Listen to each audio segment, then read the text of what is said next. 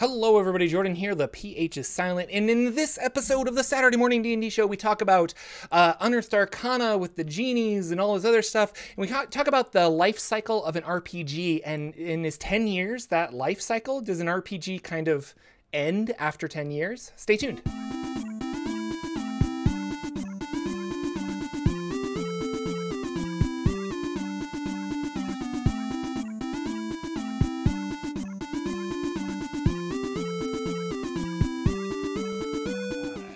Yeah, see, I did it. We had such a great intro. Such a great intro. Totally muted. I hate when I do that. I used to do that a lot. So let's start over. Hello, everybody. Jordan here. The PH is silent. My name is Jordan with a silent PH in the middle, and I am joined always by my wonderful co-host, Sir Lucian, over at Sir Lucian Gaming. Say hello, sir. Hello, everybody, and welcome back to another great Saturday morning D&D show with all the glitches. This means it's real. This means it's not produced. This is just you get the real stuff from us. See bye. Yeah, there we go. Now that cleaned up audio will come in handy. So what I was saying is we do this show every Saturday. 9 a.m. Pacific, and you guys can catch us live here, but the show is archived here. It is also a podcast, and you can check it out as a podcast. And I see we have some new people in chat, and so that was really great that I decided to be muted. Never change your audio settings. Lucian said hi to those new YouTubers, so it's okay. Never mute your audio settings before you start a show. Really bad.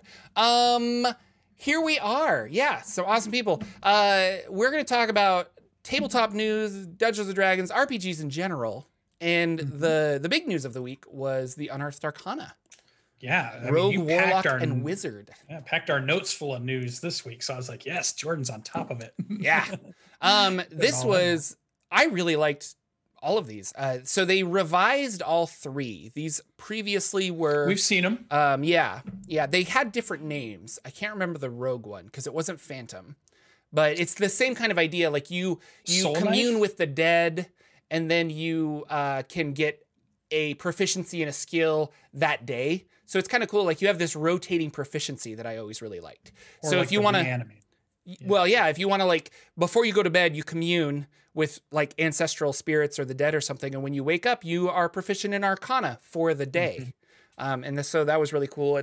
And like they were saying that this would be a good rogue for Thay, for like Forgotten Realms, the Red Wizards of Thay. So if you were a rogue of Thay or something, or if a necromancer or something, could be really fun. I liked that. What did you think of it? I also like the idea that it could give you a route to play a remnant, like a revenant, because we've seen those in some of the games. We've seen them in some of our other popular. In fact, I think it was in Waterdeep, without spoiling anything, there's possibilities that you can find somebody or interact with somebody there. And it was this cool idea of somebody who died horribly, but has such a strong vendetta that they come back and they're going to go after whatever did it, and then that's kind of a cool thing. And that's what that rogue kind of felt like to me, just this huge amount of emotion that even though you died, the emotion won't let you die, because the emotion still needs to have resolve. Yeah, for sure. Walk that line. No, I had some fun things. I like this idea that like when you get sneak attack on a creature, you can like look over at another creature and just like psychically damage them. And so it's the idea, I mean, there's so many ways to flavor that. Like I attack here, and then I turn and I'm like, you're next. And that fright is enough to like kind of spook you. Yeah. So. It's like always that thing where you have that projection of the scarier face or whatever, the Scooby-Doo episode where it's always like, the bad guy looks kind of bad, but then Scooby sees it and it's always a much bigger, craziness to it. And it's that psychic, it's that psychic damage happening. So I like that. Playing around with different mechanics too, and that's what we've been seeing in a lot of these. Yeah, they were fun. I'm gonna be honest, the original Genie Warlock, I really did not like. It was this weird, like you'd tie yourself to another player and share damage between the two, which is a cool mechanic, but I didn't understand how it was like Genie related. What. I feel like they had an idea and they kind of threw it in there, but this one, very much, or a lot better. And you get to choose what kind of elemental genie you are making a pact with, and depending on that, you get different spells. So if you're an Afridi genie patron, you get Burning Hands and Fireball and things like that. You get fire-related things. If you're a Dao, you get Stone Shape and Wall of Stone and things like that. 9th level, you all get Wish. Well, not at 9th level, sorry, at like level 18, 9th level spell. But I thought that was really interesting because no warlocks get spells above 5th, except for certain like invocations and stuff. So I thought that was interesting. And Wish is very powerful. It is. Oh yeah. Thematically, totally makes sense. Just very powerful. It kind of surprised me.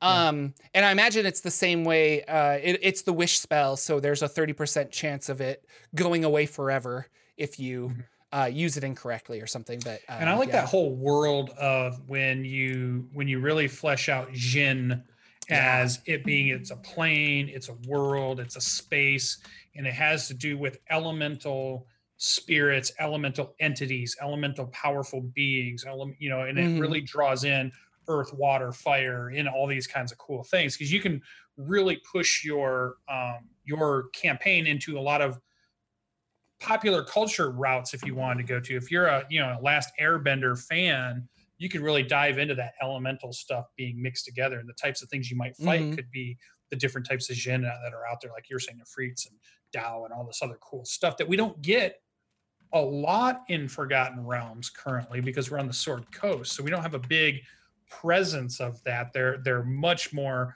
spaced here or there, maybe in an adventure or a dungeon or something, but it's not like we can go to the land of Jin, which would be really cool.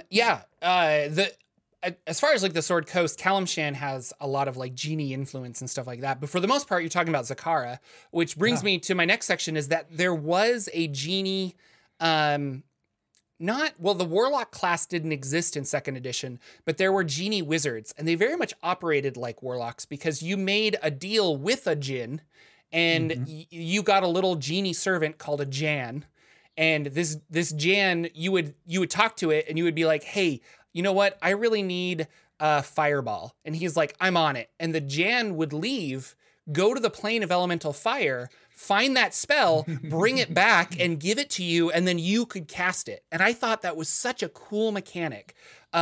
It's exactly the same. Like, this wizard casts fireball, I cast fireball. But the thematic of it is really neat. And not only could you do elemental spells or arcane spells, that's the word I'm looking for, but you could do divine spells. So you could talk to your Jan and be like, I really need to cure wounds tomorrow. And he's like, ooh, I got to go talk to the gods for that. Like, that's kind of spooky. Are you sure you want me to do that? And you're like, yes. And there are percentile charts for him to go and see how successful he was negotiating a cure spell from a deity and then coming back and give it to you. And then if you knew the different deities, you could be like, no, don't talk to Cyric. Go over here. Like my good friend Moradin, he's going to hook you up with a cure spell. I really thought it was cool. There are aspects of the Sha'ir genie wizards in this warlock, which I thought was really neat.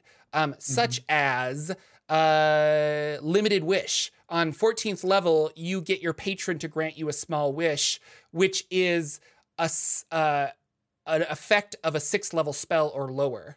So, but that's any spell. So you could ask for any spell, divine, anything like that. And I thought that was really, really awesome. Like, there's just lots of cool stuff. And I think it'd be fun with warlocks, a lot of times you're talking about they're creating a pact with a higher being of some sort, some entity that is able to bestow some power on them. Although I do like the way Jeremy always talks about it, is that's not the only place warlocks get power. They find spells and books. They do all this stuff because they're constantly out there finding stuff, but they do get some stuff, some power. And they've made a pact with this thing, but the pact almost never is in the favor of the warlocks. So I like the idea of trying to sit back and wonder, how did the genie make this pact with this genie warlock? And how is this pact not in the favor of the player at some point? What is the genie going to get out of this? What is the genie getting more of, just like all these other pacts? Because normally, you're not making out as a warlock. Your due comes at the end when your contract comes up. You get all this power now, and it's cool, and you're powerful. But I think that whole thing is that you're building towards a horrible end of some sort. And you kind of know that, but you're like, I don't care. I'll die. That's when I end. I want to be powerful now. No, genies very much I see the warlock as. Genies, their society is like, you follow me, like I'm in charge. And so you're probably just another servant. And they're just like, if you're not going to do X, Y, and Z for me, we're going to have a conversation about what kind of patron I am here. So, and then something so silly, but I loved it so much, and my brain immediately went to like a whole bunch of different places, is the vessel, and that you can put yourself in this like this oil lamp or ring or whatever. And it got me thinking that that's so cool and such a neat ability, because you do that and the wizard uses Mage Hand to move it across, or move it like across a pit or through iron bars or something. And then all of a sudden you've escaped and you're on the other side. And I really liked that. I thought it was fun. So yeah, or get across the pit, or get past some type of trap, or hide, like, and then later on more people can go into it. So you could be like a really fancy ring and pay somebody like, hey, I'm going to leave this ring in this jar at noon on Friday. I want you to pick it up and give it to the Knight Commander or something.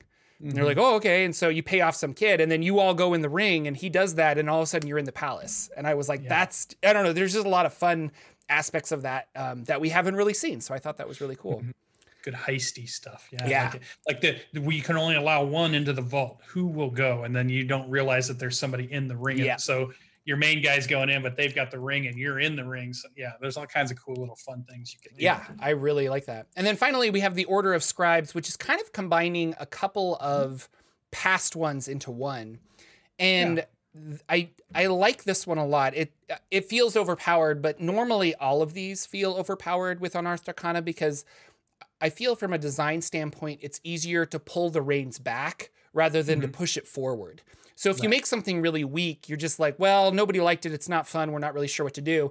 But if you make it really powerful, they're like, we like all of these aspects. And they're like, that's great. We're going to make it a 2d6 rather than a 2d10 or something like that. But this one is, you're basically just a scribe or like all wizards are like intellectual thinkers and studiers, but this is kind of taking it to a new level. And you get this magical quill that allows you to write text with. And this quill and the ink are kind of tied to you in that you can use your spellcasting book as a wizard focus. And when you write spells with this quill, the cost and stuff are halved, so you can like learn more magic than a typical conjuration wizard or necromancer or something like that. And then you can replace the book if it ever gets destroyed. That's kind of cool. But even better, at some point, it's the idea that the book becomes sentient. That's true. So and that whole route of what happens when the mage's book has become powerful enough that it is self-aware. And we started thinking about, because the whole thing was, what if your character is the book, but you've created a thing that looks like a human, because you realize that wizards will try to capture you if they think you're just a book. But if they think you're a wizard carrying around a book, they won't realize that's what you are. So it's almost like you're trying to hide amongst the mages using something that is like a disguised self, or or even like a golem. Maybe you've got some good golem type spells in there, and you create a flesh golem that looks like a wizard, but really this whole time you're a book. That could be a lot of fun. I never thought about that. That'd be a good enemy, wouldn't it?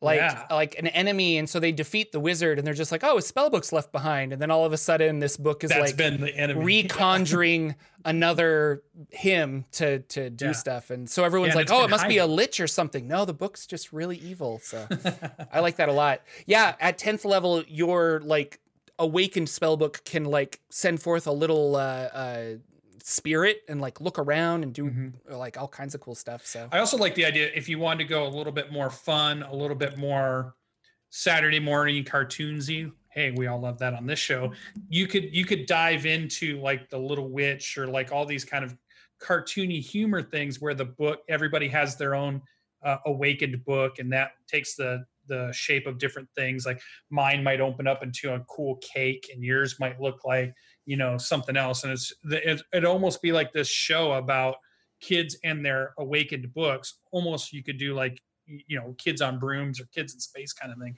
Mhm. kids with their book, and then that's their whole thing. Yeah. There's so many different little animes I could think of that could match that kind of humor and fun game that way. So it sounds very interesting to be a scribe wizard, one that's the book has become so powerful that something happens with it. So Yeah. cool.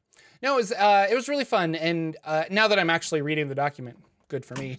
This is a reimagining of the archivist subclass. And it would be cool to go back and look at the archivist and then this and see, and maybe that's like a Twitch thing we need to do. Or Well, something that one sometime. was a artificer.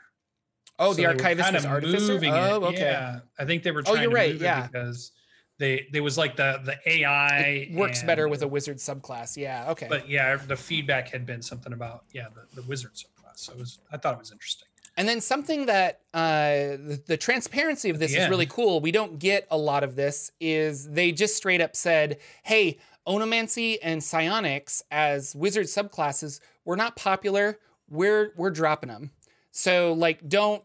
Basically, like, I don't know, people are constantly like, what about this? They gave Unearthed Arcana for this. And there must be a lot of times that this has happened in the past where they're just like, no, like this wasn't good, so we're not going to do anything with it.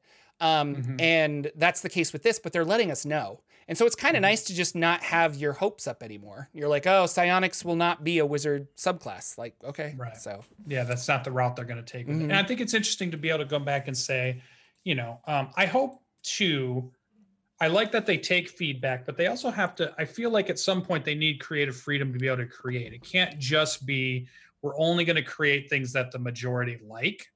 yeah. And I know that sounds really weird to say.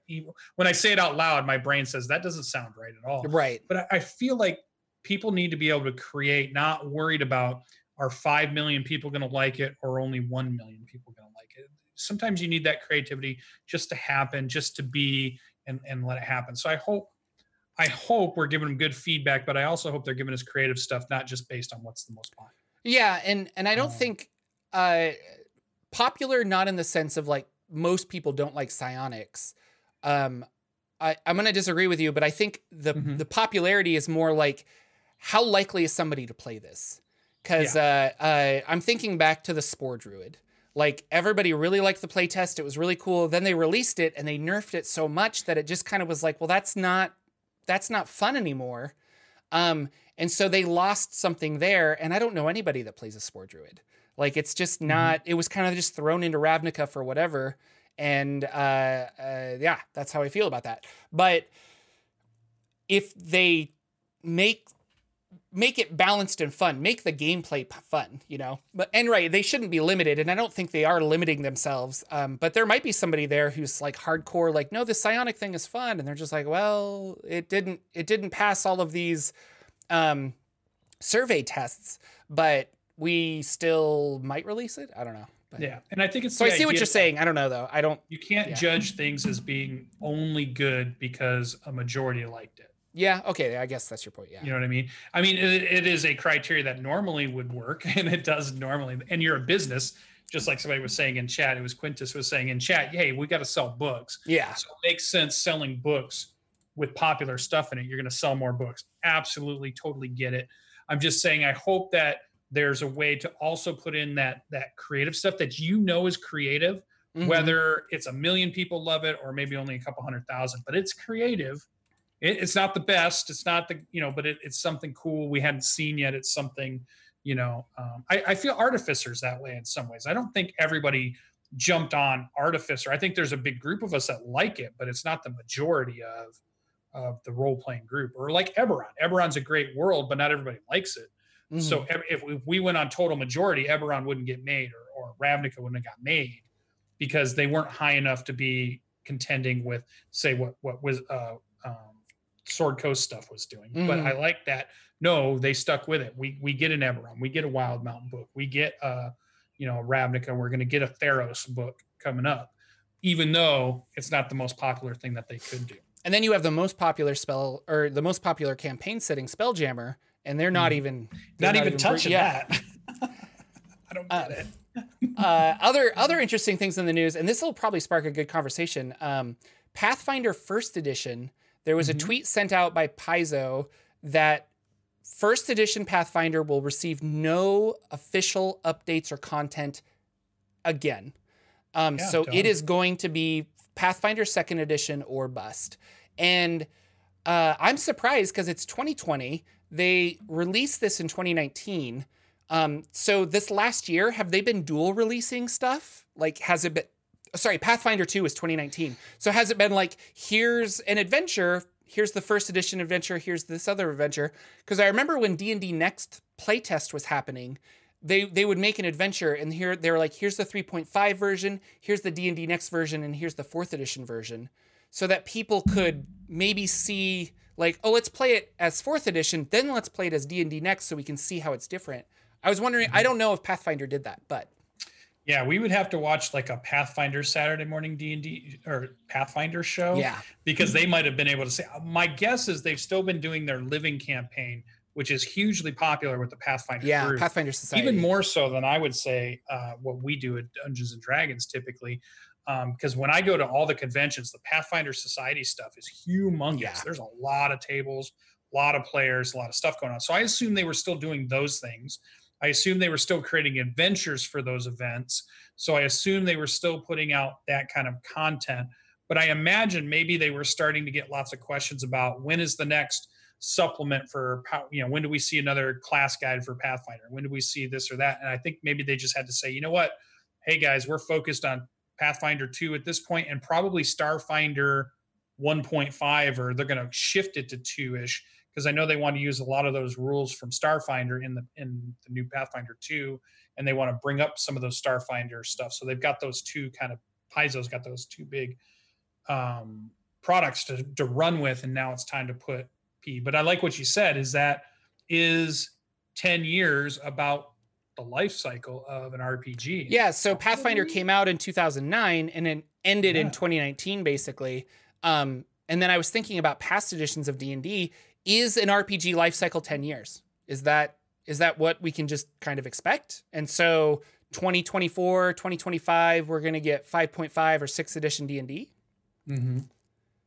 Yeah, and I think they struggle. I think we've talked about this too. You begin to struggle with, over the years, you put out a lot of product.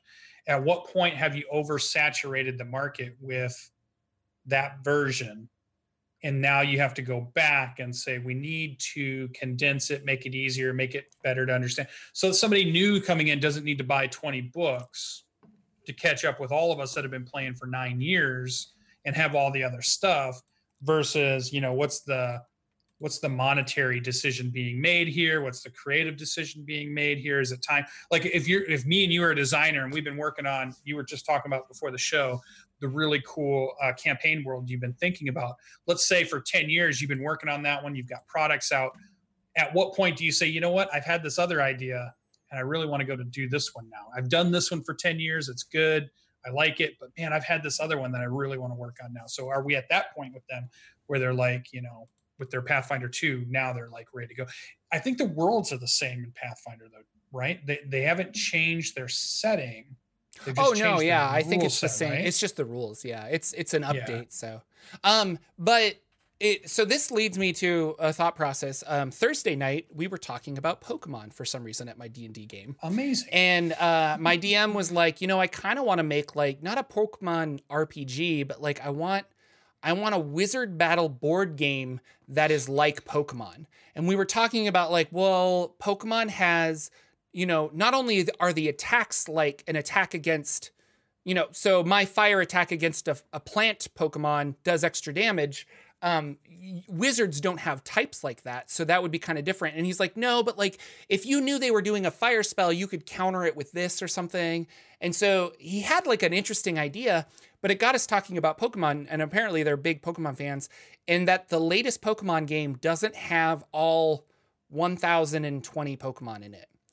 And that got us talking about balancing that many things. So as Pokemon got bigger, there became a competitive scene for it. Now that there's a competitive scene for it, it's really hard to balance like 1,024 different Pokemon in a single game that you're going to use to go to tournaments and stuff. Mm-hmm. And other companies do this all the time. And I'm going to use Wizards of the Coast again, but Magic the Gathering they say, hey, for tournaments, you can only use these last 3 releases because that's what we've balanced it for. If you include every Magic card that's ever been made, there's probably a deck out there that is so broken, but we want to keep it fun and we want to do this. And I think, and his point was that Pokemon is kind of doing the same thing, where they're saying we're only going to have 300 Pokemon in this new game because we can balance it competitively for 300 Pokemon. I don't know. So saying that if a RPG life cycle is 10 years, after they create so much stuff, and I know there's not a competitive D&D scene, but there is a way you can break certain characters. Does it get to the point where they're like, we could release new stuff, but it actually is just a reimagining of this? The Genie Warlock that we're releasing is actually just like the, I don't know, Elemental Ranger that we created 5 months ago or something. And so you're not able to have ingenuity. But then that being said, if you just create a 6th edition D&D, do you turn around and you're like, well, we're going to just rehash you the Genie Warlock and it'll give you back again? So I don't know. To answer this question, because I actually wanted to answer it, I think that an RPG life cycle is 10 years. Because if you're constantly creating new content for it, not just adventures, because you could create adventures till you're blue in the face, i.e. Dungeon Crawl Classics. They like, here's our core book. We're really happy with it. We're going to focus on just making little fun adventures for you to buy.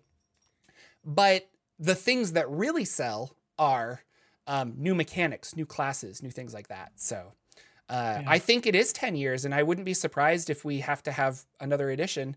And then we're going to get into edition wars again in the future, you know? Well, yeah. So if that's true, that holds true, when is 10 years for 5th edition? I think 2023, 2024.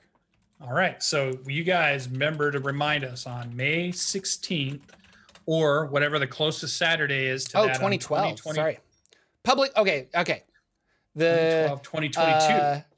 Yeah. So no. 2022. The 5e basic rules free PDF was released on July 3rd, 2014. So I think in 2024, and I think 2025 is the 50th anniversary of Wizards. And Ted and I were talking that previously it's been on those anniversaries that they have released new versions of D&D. And so I could see it. Not the 50th anniversary of Wizards, sorry, the 50th anniversary of Dungeons and Dragons. So 2024 is going to be a big year, and I don't know, 6th edition D&D could be right around the corner. All right, everybody survive till then. We'll all meet back here 2024 on the show. In May-ish is when we'll start hyping it up because we know it's going to happen in July then. But what about, do you think it's 10 years? Like an RPG life cycle? And I think like it's what you pointed out was perfect. You kind of said it. There's not really much I can add to it except the idea that it's not one thing that makes it fail or succeed. I think you're right. With 10 years, you've got a combination of things happening. Balancing issue starts to come in there. Saturation starts to come in there. Moving on with new designers starts to come in there. Making money for the company starts to come in there.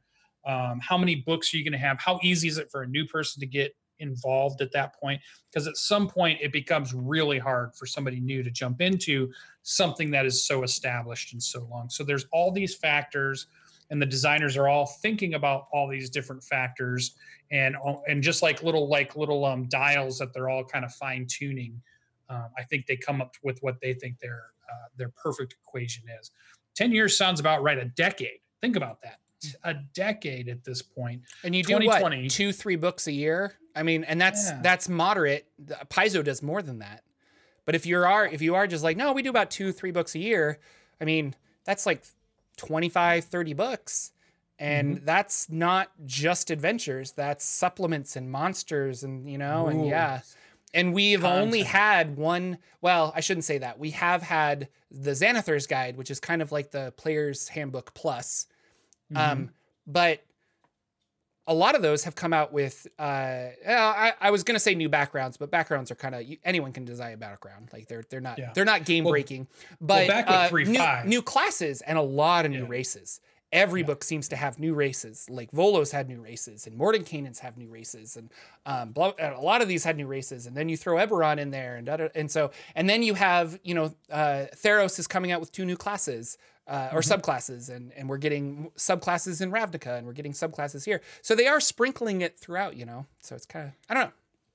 Yep. Onomancy or whatever, not Onomancy, but the Wildmount one. We got new subclass there for Magic. So Echo Knight and yeah. What was his term for it? Chronomancy or something? There was another one. Anyway, so I think it's good. It's kind of interesting. I've invested so much of my time and life into D&D 5th edition. It will be interesting for it to change. And if I'm like, I don't know if I like 6th edition or if I'm just nostalgic for 5th edition, but that is the fighting, the edition wars fighting that goes on. That's why the 3.5 players always thought they were so much better than the 4th edition players. So, I don't know. Or will it become another lost edition? Almost like 4th edition has become the lost edition at this point. Yeah, I don't know. Does 5th edition still do well? Does 6th edition become a lost edition? And it's when 7th is when it picks back up again. Who knows? I hope I'm alive to figure it all out. Yeah. So, something that we didn't talk about last week, but we should have is D&D Beyond has dice rolling now. If you are a subscriber to D&D Beyond, if you use their service, you can roll dice within the web page. It's kind of cool. It's in alpha, so it definitely needs a lot of work, but it's interesting. I still really prefer the thing you showed me, Lucian, where you can have that plugin that rolls it into Roll20. And I use that a lot, especially when I'm running Rod of 7 Parts, because I can bring up a monster and just click, click, click, and it rolls for me. And I don't have to, I can keep the action going. I feel I really like that. Yeah, you don't have to do all that setup because it's kind of already there if you have all those resources already, which is nice. And then finally, I love Dungeon Crawl Classics, and they have a Kickstarter for something called Empires of the East. And that actually, speaking of directions of RPGs, that is the direction that RPG is going. Where they're now not focusing on a ton of adventures, but rather campaign settings that change how you play. So the Lankmar campaign setting was their first one. And in Lankmar, there's no healers. So they changed the mechanics that you can use luck to, you basically spend I want to spend 2 points of luck and I can roll 2D hit die to heal that amount. And so, and then there's a whole mechanic of getting fleeting luck, which you kind of hand out at the table like candy. So it's like, oh, you rolled a 20, take this and stuff. So it's cool, but they're changing the way you play for that particular setting.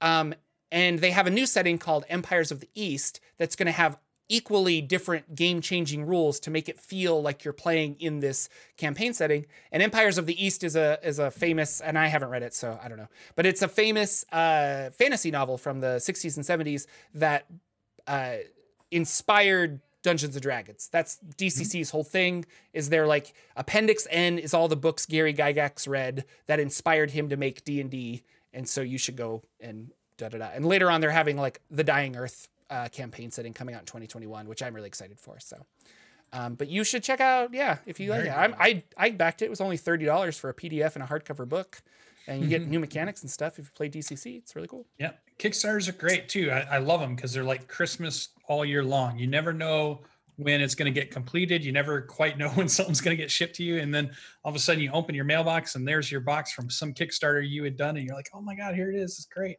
I've been waiting for this. So are you, cool. You've probably got a lot of Kickstarters going on then still. I'm doing one a month. Typically I try to limit myself to one a month because I'm spending about $40 or $50 on any of the Kickstarters I'm doing. That's my budget. And so Tolus was my last one. I don't think I found one for May yet. I'm still keeping an eye out for my May Kickstarter. But yeah, since January, I did a January, February, March Kickstarter. So we'll see what we get for May and June coming up. I'll keep my eyes. And you do board games, not just RPGs as well. So but I'm starting to lean back towards just RPGs because I get all these really cool board games that I never can. We talked about. Yeah, that's true. We did talk about that. Board games, and then we can't get any way to play them. I can find RPG players. I can't find board game players anywhere. That's funny. That's been really a struggle. So because there's so many cool board games out there that I want to play. That and card games I'll do too. So I'll do some CCG stuff. So I liked the Keyforge, which was also done by the guy who created Magic the Gathering and Legendary Living Card Games. There's some good Marvel ones out there, superhero ones. I'm a big superhero sucker, so every time I see a superhero Kickstarter, I'm a part of that. Anytime Monty Cook puts a Kickstarter out, for some reason, I'm a part of that because I just love everything they do over at Monty Cook. They have Monty Cook Games. We didn't put this in the notes, but they just released Monty Cook game art quarantine masks. So you can get the Invisible Sun logo behind me. You can get that on a mask, or you can get Cypher System or something. It's really cool. And I think all of the proceeds to that go to a charity to help. So, because Monty Cook Games, they're just so cool. They're very cool. Speaking of really cool, Bardic Inspiration. The coolest part of our whole show. The coolest part of our show is where we talk about things that inspired us, things throughout the week that have inspired a D&D something, mechanic, game, campaign setting, dogs playing poker, anything. So anything that happened. Lucian, what was your Bardic Inspiration this week? I went back to it. This is an oldie but a goodie. I feel like this is one that we may have brought up in the past. Some of you that have been long-time show watchers might have also recognized, you used to hear about how the Black Door campaign was going. But the Black Door campaign for me was this really fun idea of Lucian wants to bring things into Dungeons and Dragons that are not necessarily Dungeons and Dragons, whether it's other worlds or other mechanics or other ideas. But how do I do that and still keep my game rooted in the Sword Coast so that my players still have something to latch onto as what is normal, and then I can introduce what is abnormal to that, right? And so the Black Door campaign was this idea of, in Silvery Moon, they have several teleportation circles that allow you to travel to some of the other bigger cities. And I thought that's a cool idea. In the School of Wizardry is where these things are located. I also thought, well, what would happen if the experiments they were doing to build those portals, they had a bunch of ones that didn't go where they thought they were going to go. So they have this hallway filled with colored doors of portals that they created but didn't go where they were supposed to go. Maybe they went to new worlds. Maybe they went to new dimensions. Maybe they went to just different parts of the Sword Coast that we've never didn't know where it pops out at. Maybe it goes all the way over to Thay or something, or does anything like that, Zakara or whatever. But in my case, I used it to then also open and allow my players to go to places like the Warhammer fantasy world. I also created a world that was based on our planet using Google Maps in all of the roads and all of the things that are here. But it was a world that had been overrun by demons and undead. So basically it was like a huge zombie apocalypse, and they pop out. And what do these characters do with the zombie apocalypse and those that are survivors in the zombie apocalypse world? But also with some demons that are in there doing some cool stuff. And then, so what I liked about the whole idea was having portals that went to other places to be able to explore new mechanics or new things or new ideas that you want to do and keep them in your game. And I always liked that the Black Door was the one that led to the Warhammer world. And that's why we called it that. It was the first one they went through. And I loved trying to figure out, how would you get players to want to go through there? So we had a patron who hired them, and what he wanted was information about what is on the other side. And then when they come back, he's like, well, can you find any magical items? Because I want to know about the type of magic that exists in that world. So they'd go back and they'd try to find some of that. And then they would come back and say, well, here's something we found. And the mage would be like, oh, cool. You can keep all this other stuff, but I want this book, or I want this thing, or I want this one artifact. And so it was really cool coming up with reasons to send the group through, reasons that they also could be very expendable, because if they just lost him, he was pretty clear on, we're not sending anybody in to rescue you or get you back out. So he was still creating these adventures for people who were on the down and out and were willing to really risk it all because their life had not gone so good, in hopes of finding treasure. And his idea was, you could keep all the treasure you want. I just want the magic that you bring back. And so it was kind of a cool thing. So I just wanted to bring it back up, another inspiration for how to add in something. Like if you love your DCC and you love your Lankmar, you love your Empires of the East, and you want to get your players who are in your rod of 7 parts, maybe they contact some of this Empire of the East after you do something, or maybe something happens with they go to Lankmar for just a side mission or whatever. And they can be as small as side missions, or you can form a whole campaign on, hey, we're sending you through as the vanguard for Silvery Moon, and we want you to set up an outpost, and we're going to start doing trade, and we're going to do this whole thing. It could be as big as that type of a campaign, or as small as, I need you to go for one adventure, get the gotcha, and come back, and we're done. Move on and do the rest of our stuff. I've always wanted to do the Black Door. I've always wanted to do a 5th edition game, and I feel like I can't do this because I don't want to automatically set up my players for failure. But I've wanted to do a 5th edition game where they fail to beat the bad guy. They're like frozen in time or in hibernation or something, and the bad guy wins and the world is destroyed. And we flash forward like 300 years. Now this guy who is the big bad guy is reigning supreme over everything, and he's evil, and the world is just destroyed. And also like magic is destroyed and a lot of other stuff. So then you would shift the campaign over to Dungeon Crawl Classics, and then you would play a Dungeon Crawl Classics game to rescue these people out of hibernation. And then when those break free, then you would switch your players back to those original players, and they still having 5th edition mechanics would be so much more powerful and able to do cool stuff. And I was like, that would be a fun campaign. But it hinges on your players losing, and I feel like they need to lose naturally in order for that to happen. You can't just be like, he's too strong, trust me, this will be cool, guys. Like, no, it has to be, they just have to naturally fail. So you can still, I don't know, you can still do it if it happened. Yeah, that's awesome. That sounds really cool. Yeah. So what about your awesome inspiration this week? What made your brain go, I should make a campaign on that, or there's a cool mechanic sitting there? Yeah. So I have been reading about artifacts in the Forgotten Realms. And last Wednesday, I released a video on Quinshanaban, which is the Crystal Shard. It's famous from some of the Drizzt books and what have you. But it had a really interesting history. And so I kept reading about various Forgotten Realms artifacts, and there are these interesting ones called the 7 Lost Rings of, I'm going to say it wrong, Mazentul. The 7 Lost Rings of Mazentul. And Mazentul was a great wizard back in the day of the Forgotten Realms, and he crafted these 7 rings that did really amazing powers. 7 rings crafted, you said. Yeah, and then there was 1 ring that was special. 7 were given to the dwarves. Anyway, he created these rings, and he died fighting against the Cult of the Dragon. He was very much obsessed with flame magic. So actually, and I'm making a video on this, which is why I know so much. So you're getting a little preview of Wednesday's video. But he was fighting the Cult of the Dragon, and he became so obsessed with fire magic that his body transformed while he was fighting them into a pillar of flame. And he just like mowed down this army, but he couldn't stop it. He couldn't really control it. And he went out into the ocean, and nobody knows what happened to him. They all think he died. So I think a really fun campaign would be to say, like, you stumble upon one of these rings.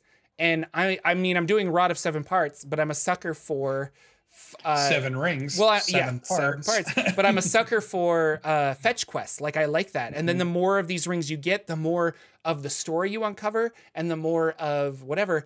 Now, Rod of 7 Parts very much has like a campaign around it. The cool thing about the 7 Lost Rings of Mazentul is there's a little information on 2 of the rings. Like 2 of them were found, but we don't know where the other 5 are.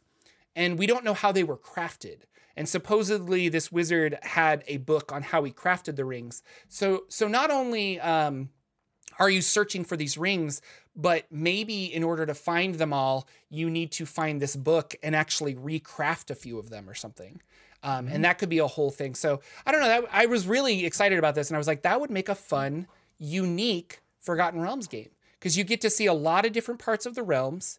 And it's a wizard that doesn't have a lot written about him, so you can make up a lot of stuff. It's not like your players are going to be like, canon, Elminster was actually over here in those times, and and stuff like that. Which I think is the number one complaint people have with the realms, is that there are those people that are so well knowledged about it that they correct the DM, and they're right, but it doesn't feel good that they're right. So the 7 Lost Rings of Mazentoul, if you're interested in that, check it out Wednesday. I'm gonna have a video on it on the Jordan with a PH channel. And yeah, I have it written. I just have to record it and start editing. But yeah. Sounds quite epic. Almost like you could run your home party through that when they get back together. I could. Yeah. That'd be fun. A good one. I don't know. That game we haven't played since the COVID. So we might do social distancing play. Because they don't really want to play online. But we've been having picnics in our front yard with friends who are 6 feet apart. And it's been really fun because we could still see people and hang out, but we're not, swapping germs. And we've been talking about doing out in the front lawn D&D. And so people are going to bring their trays and their dice and snacks, and we're all just going to play. So we might play D&D next Saturday, which will be fun. But cool. But speaking of Dungeons and Dragons and games, we also like to talk about the games that we played during the week. Lucian, what's going on in Waterdeep Acquisitions Incorporated? Yeah, so I love that we're combining the two still. We're still having quite a bit of fun. Which is Waterdeep Dragon Heist and the Waterdeep Dragon Heist and Acquisition Inc.'s book. So we are a franchise of Acquisitions Inc. I like that we're playing the misfits of Acquisitions Inc. We're like the A-team as far as the TV show from the 80s, not the A-team from the Acquisitions Inc. And we're just misfits. And we had a death. One of our characters died. Obviously what happened is we had this weird thing where one of our players had to leave to take care of something that was happening. And I don't want to get into any of that. But that meant we were in a chase and we were fighting, and he went down, and the dungeon master decided, well, he's not back yet. I'll just start rolling the death saves as they come up for him. Well, the DM always rolls terrible death saves for characters. Oh, no. So never let your DM roll your death saves if you can help it. He couldn't help it. There was a big thing going on that needed to be taken care of, and he couldn't just sit there while it was happening. So he rolls his death saves. He doesn't make them. Character dead. So a couple of our characters are broken by this, and they want to resurrect him. And it's easily we could take the body, go to somewhere, and then we could work out some debt. And that's usually the way you can handle it. And I was kind of typing to him when he got back. I'm like, well, what do you want to do? Because this is your chance. See, and I'm of the influence, if one of my characters dies, don't bring him back, because I'm so excited to make a new character that I can't wait for the opportunity. So I'll play my character to the hilt. But if it dies, just let it go, because I'm already going to get to play something different. And I've got these ideas. Not everybody's that way. And it made me think about, well, we should, as a group, talk about it. It's a little metagamey, but it's also this idea of what's fun for each person. Sometimes creating new characters is fun for a person. So let them do that. Don't take that away. But also some people are really attached to their character. And if you know that, then it makes sense to take them to the temple, have them resurrected, and we can be in debt to that temple, or we can do quests for that temple to pay off whatever we need to pay off to bring our companion back from life, or from the world of death, so that they continue to play this beloved character they have. So that was the thing I wanted to point out in my game. We are in the midst of some mystery that's going on. We've gotten embroiled, and it feels like there's two factions maybe vying for power, and we threw ourselves in the middle and obviously got ground up a little bit, because I went down, but I made my death saves. Our thief went down, didn't make the death saves. We had another character go down, but got dragged out and healed before he had to make all of the death saves. So it was one of these intense battles where we were getting beat up. And it also made me think, what is this adventure where I'm a 3rd level character and I'm fighting all these guys with 3 attacks per round and 2 attacks per round. I've got 1 attack at 3rd level. Give me a break. What's going on with this balancing? So it was a tough battle. We made it out. We'll have to see what's going to happen this week when we've made it back. We're licking our wounds. We don't know what our buddy's going to do. He's going to make a new character, or if we're going to resurrect the old one. He still hasn't told us yet. He's rolled some new stats, so I think he's leaning that way. So we might have a new character. And I already brought in a new character. My halfling has now been put on the sideline because our party's a bunch of criminals. And I brought in Shady Tooth the Bugbear, Gloomstalker Ranger, who fits right in with burning houses down and doing what they want to do all on the bad side of the law in Waterdeep and trying not to get caught while we do it. And that's been really fun. But again, if I told them if Shady dies, don't bring Shady back because I've got another idea for another character to play, and it's going to be cool. It's going to be really fun. So I just thought that was interesting. What about you? Are you the player that you want your group to bring you back? Let's talk, because you're going to tell us about your campaign coming up. You're getting into your character. You're getting into this wizard you've created for Wildemount. Have you told your party, I really love this character, so if something happens, help me out? Or have you told them, hey, something happens, no big deal? Have you given them a hint which way you lean in this? No, I haven't given them a hint, but I think I would prefer them to role play it. And so personally, Jordan would be fine. Like, I love my wizard character. I would like them very much to bring him back. That would be really cool. If there was a cool thematic or story-driven reason for him to come back, that would also, or that would be even cooler. If there was a story reason for him to stay dead, that would be cool. I can always come up with a new character. Like, I've got millions of characters I want to play. That being said, I think personally, I would just say, guys, I'm dead. Like, I can't give you input. Yeah, if you want to cast Speak with Dead, like if you want to cast Speak with Dead on me, I'll answer. There you go. I like that, but I don't necessarily think that. Maybe you're in heaven. Yeah. No, I don't want to leave. Like, whatever. Yeah. What's going on? I think I would leave it to them.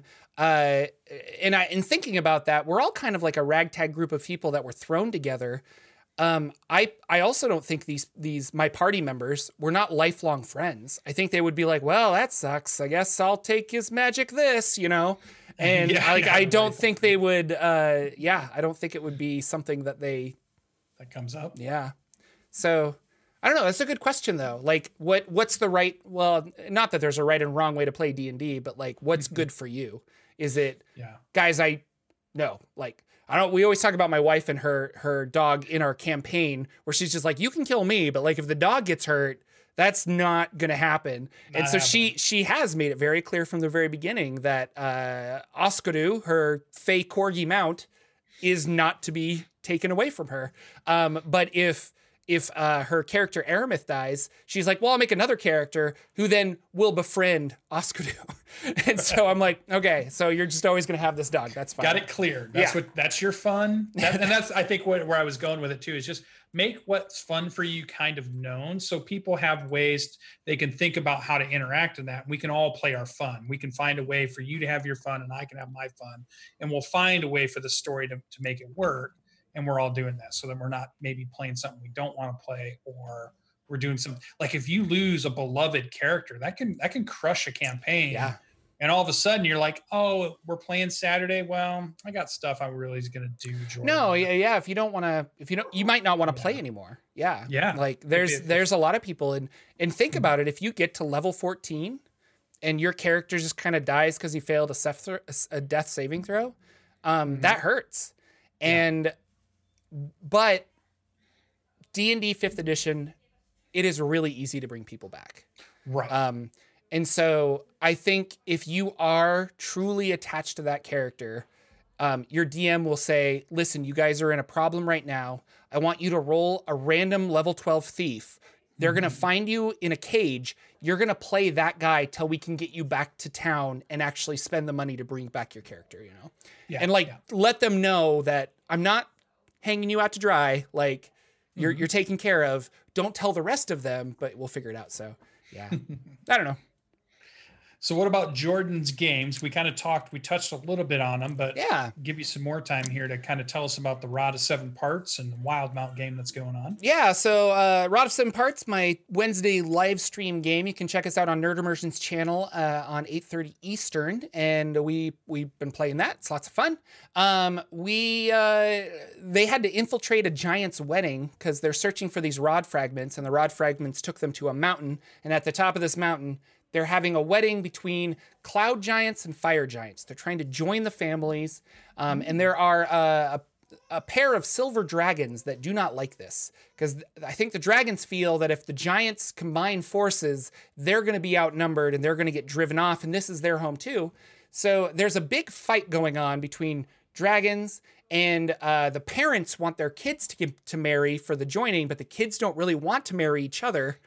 And then on top of that, spider fiends are bubbling up in the castle because these spider fiends are also drawn to the rod and they want the rod fragment. So our friends show up and they snuck in. We've been having a lot of fun with this.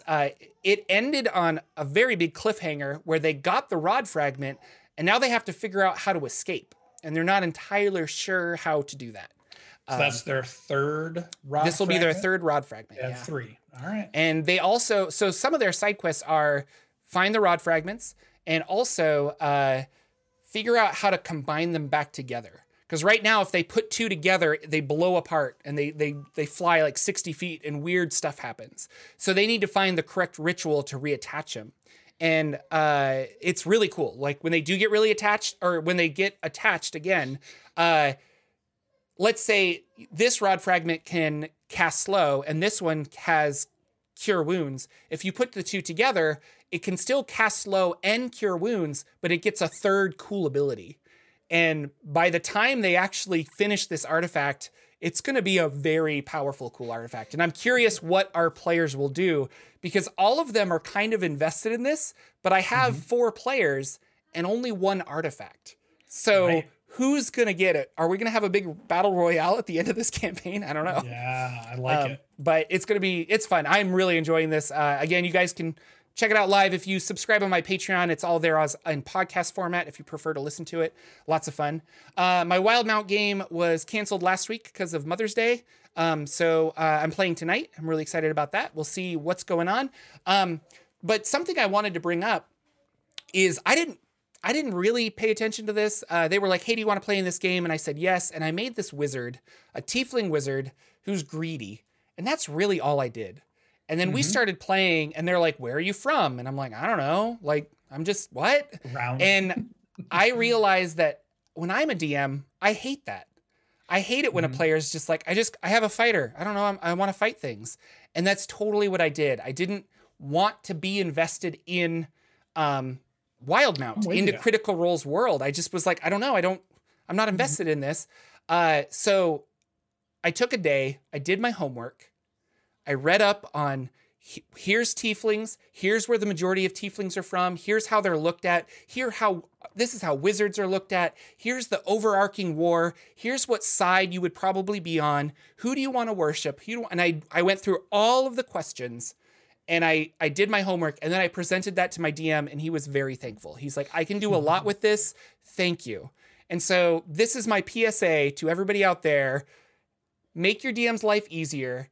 Don't necessarily tell them this is what happened and this is what I want to happen, but like work with them and do your homework for a campaign. So if they are saying, hey, this is a homebrew world of mine and I need you guys to read this like 1-page summary, read it, understand it, come to the table knowing what's going on because it helps your DM out and I guarantee you're going to have more fun.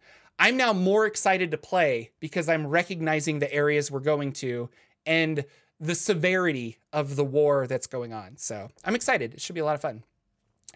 In other news, I'm running Dungeon Crawl Classics tomorrow. I'm really excited. It is the People from the Pit, which is the name of the level 1 adventure. And we're going to do that online, but we're not going to stream it. It's just like local friends here that want to play. I feel like they have an adventure called Purple People Eaters too, don't they?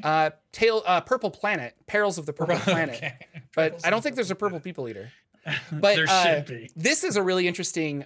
Every time I read a DCC game, they always have a fun way of using some kind of new mechanic. So there's a brief summary, and then we'll close out. But there's a cult. It's always a cult that worship this tentacle god beast thing under the earth. Everybody does, yeah. And there are different levels of cultists, and they have different colored cloaks. So there's gray cultists and red cultists and yellow cultists, and then a blue cultist that oversees everything. Each of those cultists can control the tentacles, but they have to roll above a 12 to summon a tentacle, and then on the next check, they have to roll above a 12 to make it attack somebody. So you have to use 2 rounds to do this. Now, each cultist only gets 1d6. So you can't roll above a 12 with 1d6. So I have to have, like, let's say I have 5 cultists. This is the fun part for me. Me as the DM, I'm like, do I have all 5 cultists this round try to bring a tentacle, thus rolling 5d6 to get over a 12? Or do I have 3 of them try to summon a tentacle and 2 of them fight? And so you're allowing free attacks on your cultists, but potentially I could get this tentacle out that can't really be killed. Like, you can do damage to it, but it'll just retract. It doesn't actually die because it's just a huge tentacle monster. So I thought that was really cool. And then the red cultists have 2d6 and the yellow cultists automatically have 3d6. And I think the blue one can do it automatically because that's like the final fight. But I'm really excited. I like that mechanic. And there's even a way for the players to like reverse engineer the magic so they can kind of control the tentacles. And I thought that was really fun. Now you're talking. So, every adventure that I play with DCC usually has something cool like that. And they really do that, or put a lot of effort into making it fun for the dungeon master as well. So every adventure I always create has some type of cultist at work in it. For some reason, I love the idea of adventurers having to stop the cultists from doing what they're doing. They make such good bad guys. Oh yeah. I have like when I was researching demons and stuff for the channel, Zagutmoy, the fungus demon, was like my favorite. And I was like, I want to do like a cult of Zagutmoy, and they're like myconids and they're this, and they're infecting people with spores. And I was like, and like you start thinking like that. And then you have a whole campaign based around this like cult, and cults are great. They're funny. You're in a cult, call your dad. Ladies and gentlemen, that is our show. Thank you so much for watching. Thank you so much for subscribing and liking and sharing with a friend and telling people about the show as a whole. We really appreciate it, getting the word out and things like that. Rate us on iTunes. That really helps, or Spotify, or wherever you listen to this as a podcast. It would be really great. We also look forward to your comments below. Tell us about the show. Tell us about what games you're playing, what's cool, what's happening. It's fun. We do read all the comments, so it's a lot of fun. Lucian, anything before we take off? No, thanks for showing up to our Saturday morning D&D show. Can't wait till we're back next week, and definitely join the conversation in the comments and tell us what were your inspirations for this coming week. Tell us about your bardic inspirations. I want to hear about them. Yeah, that sounds awesome. Take care, everybody. We will see you next Saturday for another episode of the Saturday morning D&D show. Goodbye. Our intro and outro music is 8-Bit March by Twin Musicom, licensed under Creative Commons. Check out their website at www.twinmusicom.org.